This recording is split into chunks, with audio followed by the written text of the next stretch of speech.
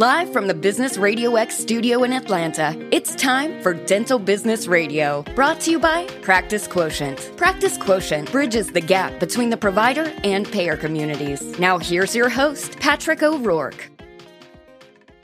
Hello there, friends of the dental business community. This is your host, Patrick O'Rourke, founder and CEO of Practice Quotient, PPO analysis and negotiation. I'm also the sponsor of the show. So I think that the views do reflect my own. But there's no other agenda outside of your education and hopefully some modicum of entertainment. One of the reasons why I created the show or launched the show is because when I came from corporate America into this dental niche, there's some different things that happen and that were new to me, and also that I have questions from clients about what to do about certain things. I had no idea. And that's what we're going to be talking about today, is one of the challenges that are facing the dental community and the provider community as a whole, maybe even the country, but really we'll talk about that specifically.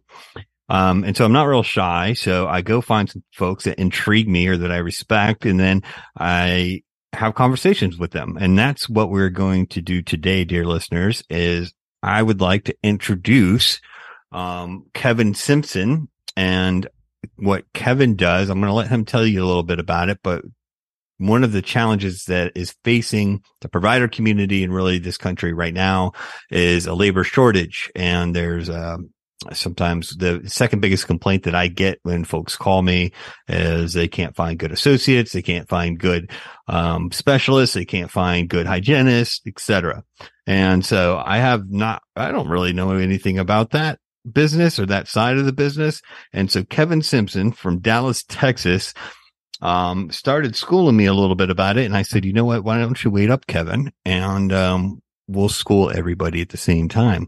So it is my dear pleasure to welcome Kevin Simpson to the show.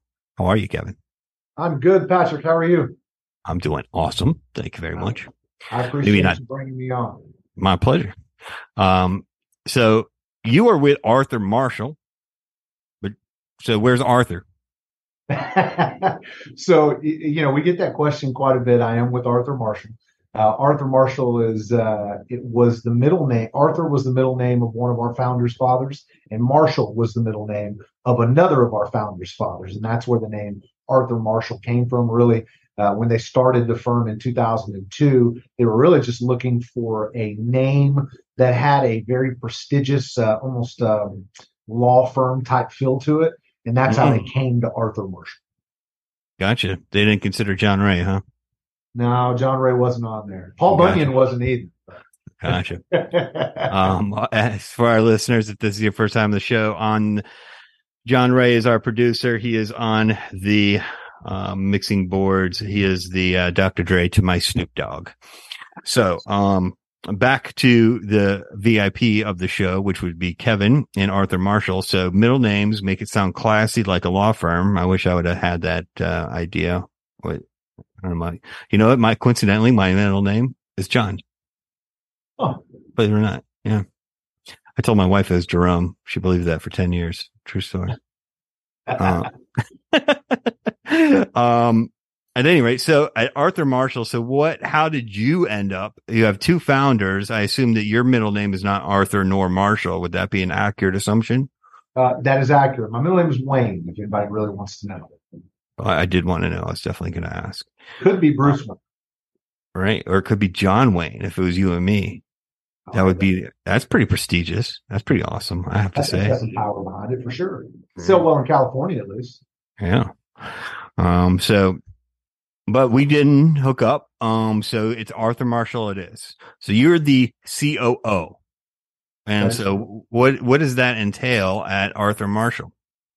Well, I'm the chief operations officer here. And I think what you're really getting at is how did I end up here? What's my background? Yes. Thank you. Sorry, I didn't mean to take over as the host. No. This is your show, brother.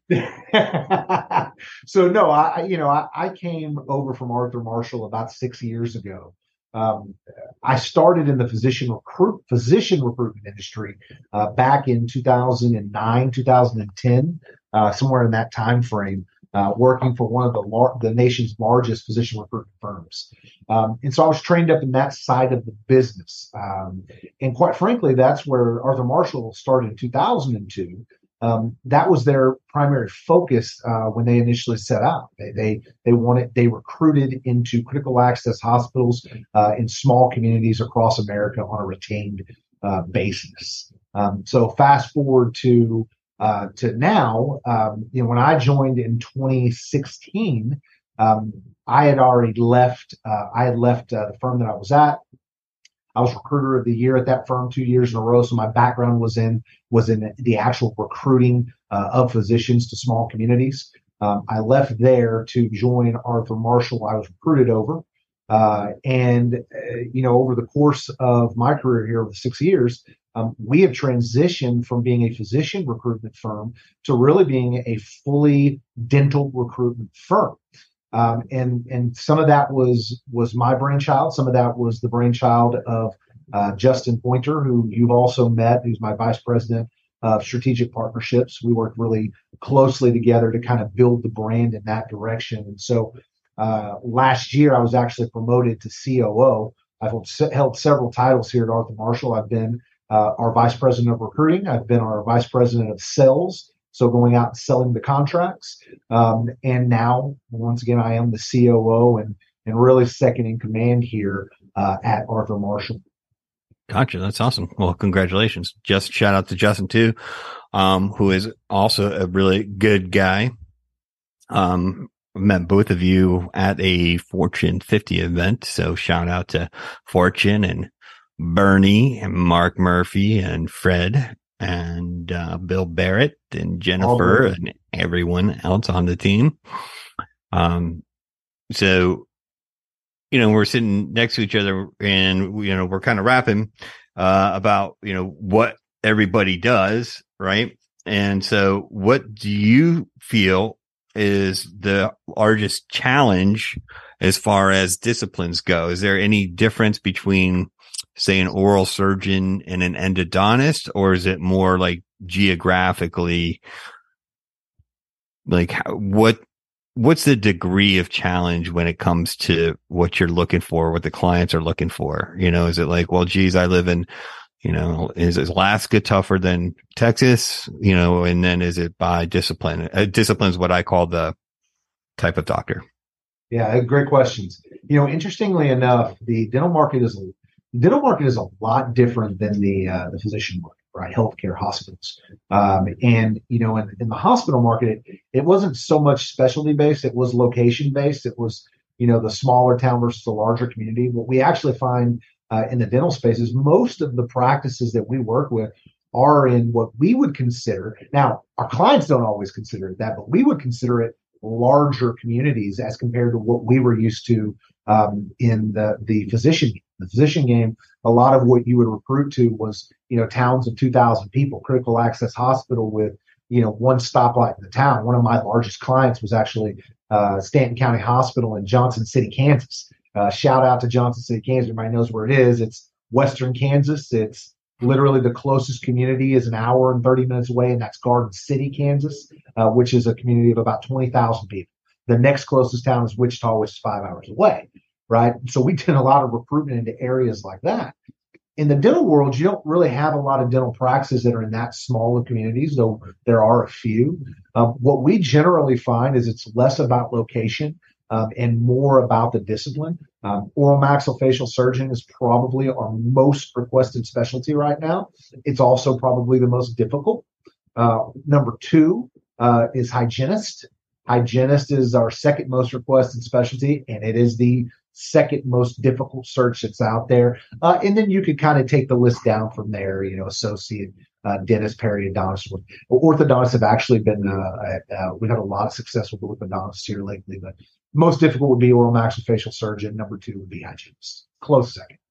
Interesting. That's interesting. So I get the complaint a lot, and we work with oral surgeons a lot. So we shout out to Amos and everybody in Chicago and across the country that are members of the American Association of Oral and Maxillofacial Surgeons.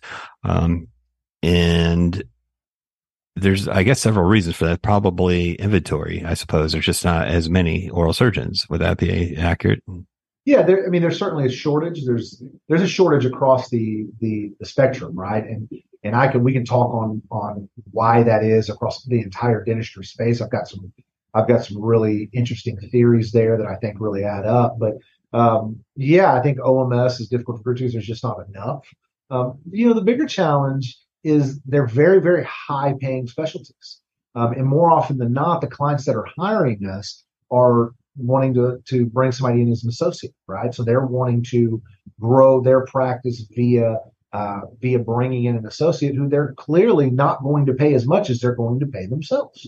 And so for an OMS where there are wide pay disparities across the U.S., and you're trying to recruit that guy from one place to the next, they go, man, I've got 14 job offers all the time. I'll talk to them and they're like, yeah, I've got 14 job offers. Well, how do you stand out? And it's in the easy answer is to say, well, this job's going to pay the most, so I'm going to take that job. But that can't always be the answer. Can't always be the solve. It can't always pay more than the next guy. So you got to be creative in that sense. But shortage is part of it. But the other piece is just that there's such a massive pay difference. And here's the thing: when you start talking about a guy who's going to make $700,000 to $1 million, right? Mm-hmm. A $50,000 pay difference doesn't move the needle. Mm-mm. I mean, you think about it, like, hey, this job's offering $700,000. This job's offering $750,000. Well, to the average guy, the average American here, like, whoa, that's $50,000 more. But it's not. It doesn't move the needle for an OMS, right? If you're going to buy somebody, right, you've got to go really above and beyond. You got to start getting to $150,000 before it's going to make a difference. Mm-hmm. And so then it's going to come down to culture, partnership track. Partnership track, very important. Yeah, I would think so. And the competition's a bit more fierce because there's a lot more larger corporate organizations in all spaces, really in all segments, certainly in OMS, which has happened over the course of the past several years. I would imagine, because I see recruiters at every dental event I go to too. And I would imagine like that, at the Hinman that they're going after hygienists too. I mean, I don't really ask. So, but that could be a different story. It has to be. So where did all the hygienists go? They left practice. They got fed up. They got tired of it. They decided that, it's so funny. Think of it like this. Right now, my company's in a growth mode, right? We are growing like crazy and I'm having to recruit folks all the time. And, so one of our niches and one of the folks that do really well for us are former hygienists. It's crazy, right? Because I'm looking for hygienists. Like, and part of our conversation is, hey, you sure you don't want to, be a hygienist? No, I'd like to be a recruiter instead. Which actually works for us because it gives us some insight. There's some experience there. If your background was already in dentistry, right? Some of the things about how to recruit and how to go about selling a practice, that's something that we can teach you. What I can't teach you is 20 years of experience as a hygienist, right? You mm-hmm. know it better than anybody. And so, you talk about hygienists there. It's a demanding job. It's physical labor really is what it is in a lot of ways. And so, when COVID struck and everything shut down, suddenly these hygienists, which were already, we were already short hygienists as is, when everything shuts down and they were left out in the cold because they can't hang their own shingle. They weren't the business owner, right? They were employed by some practice.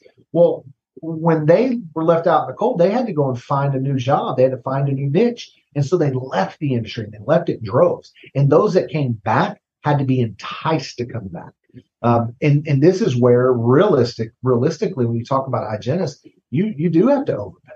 You have to treat them. I've heard dentists refer to them as the princesses. the princesses of the practice, right? And I think I think some folks use that as they spoke of that in kind of a negative light. But they weren't wrong, right? They now understand their value. They know what they're worth. They know that they don't have to work in one practice. A lot of them that came back in said, hey, you know what? I'm just going to take staffing gigs. I'm just going to work a couple of days a week here, a couple of days a week there. And they did that because they realized, just like nursing in the healthcare field, that if they go do travel hygiene as opposed to permanent hygiene, they can make more money, set their own schedule, and dictate their life on their terms. That's the challenge that people run into right now when they come to us and they say, we need a permanent hygienist. It's hard to compete. How do you compete against how do you get somebody to say, yeah, I'm going to work with you full time if you're paying less than what they're going to get in the travel market? Your schedule isn't as good, right? I mean, there's just a lot of factors there that play into it. And ultimately, for the hygiene market, it's a shortage. But more importantly, it's the internet age, right? Everybody knows what they're worth now. You can't hide behind the numbers. Mm-hmm. That's interesting. That's really interesting. So I've heard, how important a hygienist is. And, I just kind of draw my own experience. Like, we moved a town away. My wife still goes to Roswell, Georgia, because she likes the hygienist. She may not be able to tell you the dentist's name. I can't. I work in the business. But she won't leave that practice because that hygienist, and they're fee for service only too. Not that we have dental insurance. Not that there's anything wrong with dental insurance. All of my friends in the industry who listens to it, but for a small business owner, doesn't make sense. Just use your HSA or FSA. Hint, hint. Uncle Sam, triple tax, advantaged at any rate. So what advice would you give to dental practices or clinics, as they like to call them up there in Minnesota? Shout out to Jacuzzi Roy. If they're looking for something, they're like, all right, what do they need to make themselves attractive to top tier talent? Well, the first thing I tell somebody who is looking, and I mean seriously looking for an associate, an office manager, a assistant, right? Any of those type of things, anything to do with the dental office. The first thing piece of advice I can recommend to you is to call me. Yes, that is a selfish plug, but no, seriously, I say that because it's just like anything else. I would never tell a dentist or a provider how to pull teeth, right? That's not my expertise. My expertise is recruitment. That's what we do. We do that day in and day out. We eat, sleep, and breathe dental recruitment, right? So we're the experts in it. I feel very confident that if there's a candidate for your job, we can find that candidate for you, and we can do it in a time-effective manner. Now, let's say that you said, "Hey, I'm not ready to take that step yet, that next step." Here's what I would tell you. The first thing you should always do, and we tell all of our clients this before they hire us, is reach out to your local network. Make sure that you work with your local network. The very best people that you can have in your practice are people that already know you, people that know your employees currently, right? That's where you're going to find the folks that are probably going to be the very best fit for you. But the real question you're asking is how do you stand out? Here's my best advice. Number one, make sure you're market competitive. Right at the very end of the day, everybody is so fearful of sharing salary ranges and pay ranges and things of that nature. Although a lot of municipalities, like New York, for example, require it. You have to. You can't post a job without a pay range. You have to put it out there. Now, we can argue the politics of that all day long. That's not what's relevant here. What's relevant is you want to make sure that you are competitive with the market so you can at least get the bite. But that's where the process really starts, right? You got to get the person, you got to get them in the door to you. Once you get them in the door, you got to roll out the red carpet. Patrick, I'll give you an example. I used to work with a client in Longview, Texas. Dear client of mine, one of my best clients I've ever had. Longview, Texas, for those who aren't familiar, is a community of about 50,000 people. The metropolitan MSA is probably about 100,000. So not a large community by any sense of the imagination. There was a gal there that was my direct point of contact. Her name was Debbie Tips. Okay. Debbie Tips was a Southern gal, older. I want to say she was probably in her early 60s. Sweetest woman I ever met. First day I met her, when I went up to meet, she had homemade cookies there waiting. right? So we sat down and I got to know her. Like her. This girl. Oh, I loved her. Debbie's awesome. Shout out to Debbie Tips. I hope you're listening somewhere, somehow. And so I got to know Debbie, and they had several needs. And what we did is we came up with a comprehensive plan. So every time, now this was a hospital, this wasn't a dental office, but what we did, the concept still remained the same. What we did is every time we set an interview, so I called, I screened this person, I got an interview set up, I got them going. Whenever they came out on site, as soon as they got there, Debbie Tips was the first person to greet. And, it was the sweetest thing. How you doing, Dr. So-and-so? She had the Southern accent about her, right? Very sweet, very welcoming, felt like home. She always baked them cookies every single time. That's key. That's key, right? She always baked them cookies every single time. And they spent about $100 doing this, but they always had the, like the white lab coat, the doctor's coat. They always had one made up with the company logo on it already and their name on the other side. And they gave that to them as soon as they got there. Well, why is that important? There's psychology to that. I've put your name on it. I've attached you to this place, and I've given you this thing without you ever giving anything back to me. So that was one of the first things that they did. During the course of the interview, they always made sure that the spouse was involved on some level. Not just, yes, I may be interviewing the husband or the wife, right? But the spouse is involved in this interview, especially if they're going to be relocating. And it makes a massive impact when your practice goes out and they schedule things for the spouse to do. They schedule tours at the school. They schedule events for them to see. They learn what their kids are into and make sure that the spouse gets to go and see those things or what's important to the spouse, right? And this goes both ways. I've had husbands come in that weren't the provider and they were bass fishing. And so they made sure that they were able to schedule them with somebody that knew about bass fishing in the community and knew where all the local holes were, right? It was that extra little touch. Can you find me one of those wives so I can go fishing? I'll work on it for you. So I'm just playing. I love my wife, Stephanie. So as we got through the interview process at the very end, this was really cool. Towards the very end of the process, every single time before the candidate and the spouse left, the last thing on the itinerary was a massage that the facility scheduled. They scheduled a massage and pedicure for the husband and the wife at one of the local facilities in town.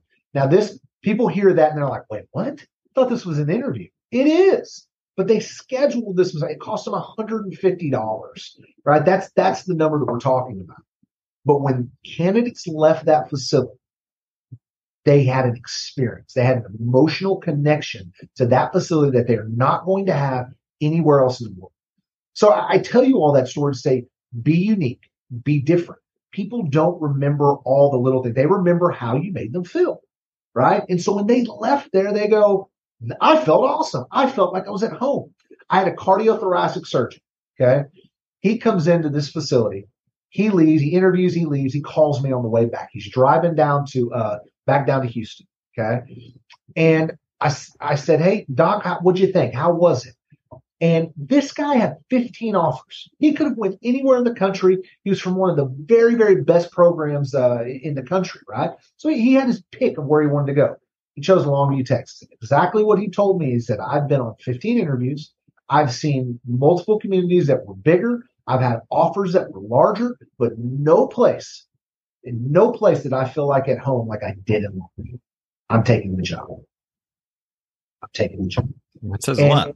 And that's the difference. You've got to make an emotional connection. Your interviews should be 20% professional, 80% personal. Get to know the person. If you really want them, and remember this, the market it's kind of like the real estate, right? Is it a buyer's market or is it a seller's market, right? And right now, in hiring, it's a buyer's market, right? You're selling your practice to somebody. That's the reality. So it's incumbent upon you as the practice owner and the practice to sell your practice to that person, to make them want to come work for you. Yeah, I want to move to Longview, actually. That's how you do it. How important is culture? Like, I'm a big believer in kind of culture. I've been in large companies. I've been in medium-sized companies. I own my own company. And the interaction, I think that speaking as a business owner, number one, I want people to know, right, that I care, right? I care about them as a person. I care about their professional development. I want them to learn. I want them to grow. A certain type of person, right?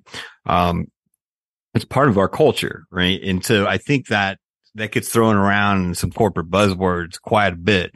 But I'm a big believer in it, and, personally invest in it, if that makes sense. Like, I stake my time and I understand, like, I do my best, to make sure what is making everybody tick and what motivates them, because it's not always money. I heard, recently, if they come for money, they'll leave for money. And so there's going to be some other things that are going to attract them. It could be the work schedule, but it could be just the overall fit and mesh with the team. It could be the purpose. I think that, and so here's my question. I feel like we have a fairly defined purpose here, as do y'all, right? You're trying to find the right fit. This is your purpose. That's all you do is recruiting, right? We only do one thing too, right? Just right. Analysis, strategic guidance. That's it. And so our purpose is clear. And I guess for a dental practice, the purpose would be clear, but I mean, how much of a passion and belief, how much does that come into play? And so I don't know if that's a good question, but are you picking up what I'm putting down? Absolutely. And I love the question. Number one, I got told a long time ago from a very, very valued mentor of mine, that you're an American, right? In America, we have opportunity, and there are options out there. You can make money doing anything in America. You really can. We are blessed. We are truly, truly blessed. Amen. Where we live. Couldn't agree with you more. Should be no complaining. None. And there's opportunity everywhere. And so what my mentor told me was, Kevin, you can make money doing anything you want, right? Truthfully, make sure that whatever it is you're very passionate about, right? So yeah, passion, culture, all these things all play together. By the way, I think I'm glad you brought that up, because it is so vitally important. It's something that we preach. And as you know, it's pretty much the foundation of what Fortune management coaches as well, right? Dear friends of yours and ours. And I find this to be really interesting, because the numbers actually flesh it out. So in the recruitment industry, it's not a perfect science, right? When you're hiring a recruiter, it's much like hiring an attorney, right? And a good attorney will tell you that attorneys don't win cases. Clients win cases. Attorneys guide the client towards the win, right? They're giving you the advice to get there. But ultimately, it's incumbent upon you as the client to give that attorney what they need to win that case on your behalf, right? And it's the same thing in recruiting. It's an inexact science. We're dealing with people. And no matter how good I am or all the tricks of the trade that I know, there is no silver bullet. There's no guarantee that we're going to get across the finish line. I can only guarantee that I'm going to work as long as it takes to get you there. Here's what's interesting. When you look at the space as a whole, over 50% of projects in the recruitment space never get to completion. They never get there. And there's a variety of reasons. Maybe an internal candidate fell in somebody's lap. Maybe they got frustrated and they canceled. Maybe the need no longer exists. I mean, there's a variety of those things that occur. And so it's something that we're very keen and aware of, right? Because you never want an upset client. Here's what I've found. When we look at our space, we have a higher than average success rate in the industry, much higher than average success. But what's very interesting is we do a lot of work with Fortune clients. What I've found during our studies is that if we take on a Fortune search, we are almost guaranteed to succeed. Almost. There's a small percentage of searches that we don't get to the finish line with, but it's actually a rarity with Fortune clients. And I believe that has to do with the fact that, number one, we're aligned. But number two, it goes back to that culture, right? It's a well-coached business. The business runs very well, so it's an attractive business for an associate to come into. And they preach culture, right? I just had the Fortune Dallas team in our office doing a training with their Dallas clients, right? Mm-hmm. And I sat in on it and I listened to these guys, and I loved it because really, a lot of the things that they talk about, it doesn't just apply to dentistry. It applies to all businesses, right? And I applied a lot of those concepts to my business here. Yes, sir. So that's where I tell you, like, if you want to know the truth of it, yes, culture is vitally important, and the numbers flesh that out. The numbers tell me that if you're a Fortune client, who, remember, one of their core tenets is building a strong culture, right? Mm-hmm. You are going to have an almost guaranteed success rate when we work on those searches with you. Yeah, it's interesting that you say that. So, again, shout out to Bernie. Like when Bernie comes to Atlanta, last time he was here, I took my staff right to the day one, like before they get into the clinical stuff. And he's talking about culture. He's talking about, your business principles. And I looked over at my COO and I told her, I said, look, if this was church, I would be screaming amen and hallelujah and running up and down the aisles. That's how much I believe and agree with what he's saying. Great. And, that's why we get along so well. And probably how come we're going to be good, long friends for a long time, except for when Tampa plays Dallas. You beat us once. There's that. I think we got lucky this year, to be honest with you. But anyway, I digress. So what about candidates? So, John Ray, the candidate, all right, he's fresh out of school. He's a hygienist. He loves it. He loves fixing people's bad breath because, he was, not only was he the, president, but not only was he the president, now he was also a client. And he's fixed that. He doesn't have yuck mouth anymore, and he wants to help everybody else get into the fresh breath zone. So he's out there. How does John Ray, the hygienist, make himself a attractive candidate to find the best fit for him or her, however he identifies? Well, I would tell John what I tell all of my clients, and that is your job is to go out and get an offer. Your job is not to accept every offer, but your job is to go out and get an offer. So always put your best foot forward, right? Here's the thing. In today's candidate market, if I'm a hygienist, I'm an associate dentist, a specialist, any of those things, I'm going to have a lot of options. There's going to be a lot of opportunity that's out there. Really, what's incumbent upon you is to make sure you're not wasting your time. You've got to you've got to sift through the opportunities to find the best ones. Again, selfish plug. My recruiters are pretty good at that. They'll do it for you, right? You can kind of tell my guys what it is you're looking for, and we'll figure it out. But again, if you don't go that path, there's Indeeds, the Indeeds of the world, job boards, ADAs, all that sort of thing.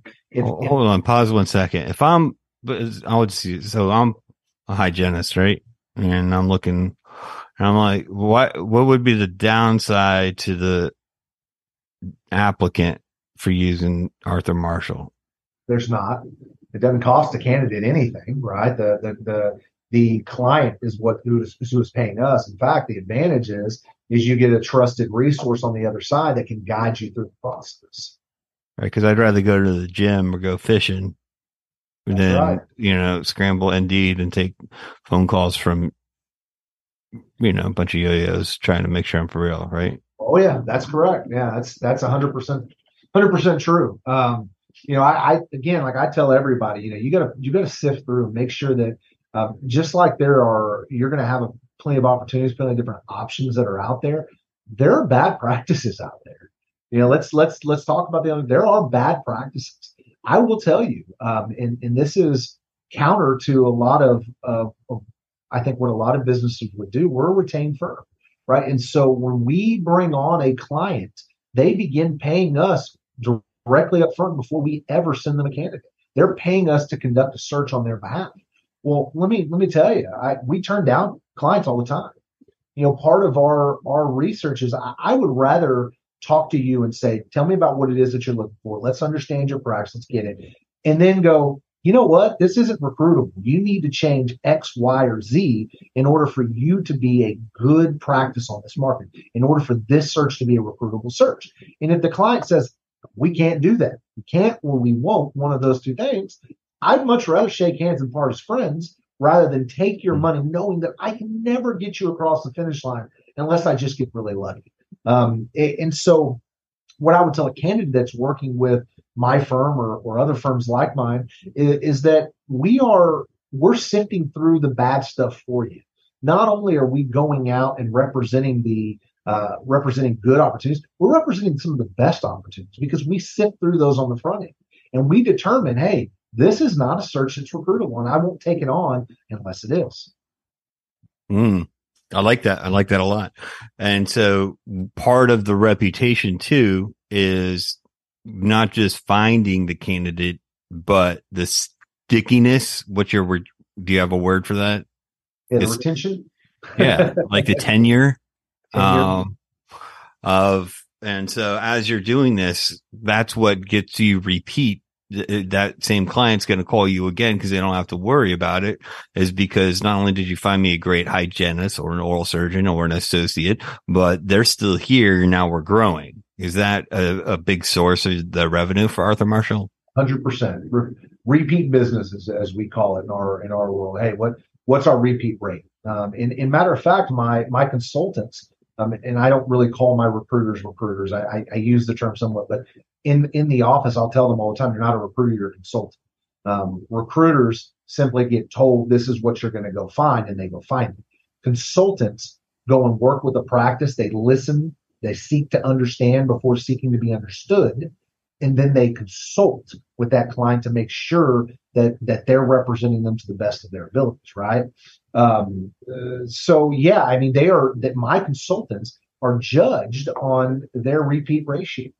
Not only are we filling searches, but are our clients happy, right? The experience is just as important as the result. And I think a lot of people miss out on that. And what's interesting is I've had clients that have given us repeat business that we didn't have success for at first. We did not have success on their first search for a variety of reasons. And they came back, and I always would ask myself, why is that? Right? Why would you come back? And it's because the experience was good. They felt like we gave it everything that we could. And they determined by the end of that search that, hey, we may not have got to the finish line on this one, but that's not because of Arthur Marshall. That's because of the market, or that's because of things that we need to change within our practice. So they gave us another opportunity. And so, yeah, we gauge our consultants on what their repeat ratio looks like, whether clients are coming back, whether they're having a good experience. We use NPS scores. You know, we have a guy, a great friend of mine, named Brandon Schmidt. He's our vice president of client services. Mm-hmm. And I've worked with Brandon for close to 10 years now. He was a recruiter. That was his background. We moved him into a role on our executive team, and all Brandon does is spend every waking moment talking to our clients, engaging how they feel, how things are going, and trying to find ways to better serve them. So he calls every single one of our clients, on top of the consultant that's assigned, on top of the marketer who brought in the search, right? You have Brandon, who's my vice president of client success, and his entire job is simply to get out there, talk to these folks, understand their frustrations, understand their pains, try to get out in front of any issues that might arise, and ultimately help get us to the finish line. That's really interesting. So you're getting enough good feedback and enough business intelligence about your clients that you have carved out an executive role. Yes. For a vice president to do nothing but gather this intelligence and, metaphorically shake hands, kiss babies, but it's to make sure that you're meeting the needs. And so the business value proposition, internally in ROI is there. Absolutely. That's really interesting, actually. And it says a lot about you guys. It says that you care, right? And it says that you're striving to be better, because if you're not improving, you're dying, right? That's right. So, man, this has been fascinating, actually. Is there any other facts, tidbits, suggestions, feedback, good jokes that you got from the market? Yeah, here's what I would love to share. And this is kind of a platform I'm standing on right now. So again, I told you my background. Like a soapbox, or just no, not a soapbox. It's okay. Just a raised platform? It's raised for sure. Yeah, definitely. All right. So everybody in listener land, You picture me and Kevin. We're up there. We're on stage. We're on Ray's platform. Yeah. So here's the deal. I told you that my background was in physician recruitment.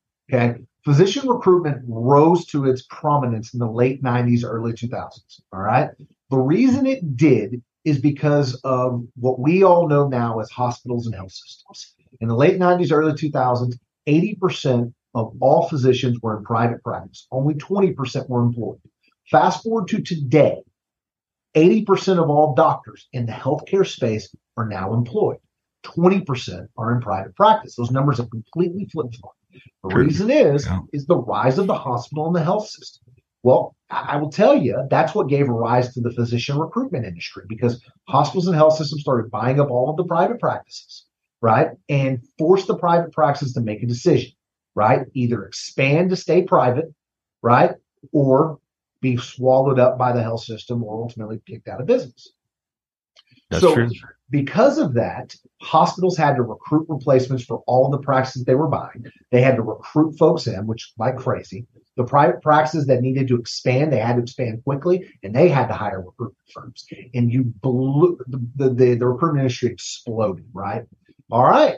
Well, guys, I got news for you. History always repeats itself, does it not? I'm a history buff, Patrick. We all talk about it. Mm-hmm. DSO is a hospital and health system. Make no mistake about it. That's what a DSO is. Totally agree. It's just a different term for it in the dental space. Well, I got news. I was just looking at some of the numbers. Guess what? Right now, about 78% of all dental practices are private currently. And that number is shrinking. Right now, you're seeing the same thing happen in the dental space as we saw in the healthcare space in the late 90s, early 2000s. Thank you. Thank you so much for being on the show. And to all of our listeners, thank you very much. Until next time, this is your host, Patrick O'Rourke.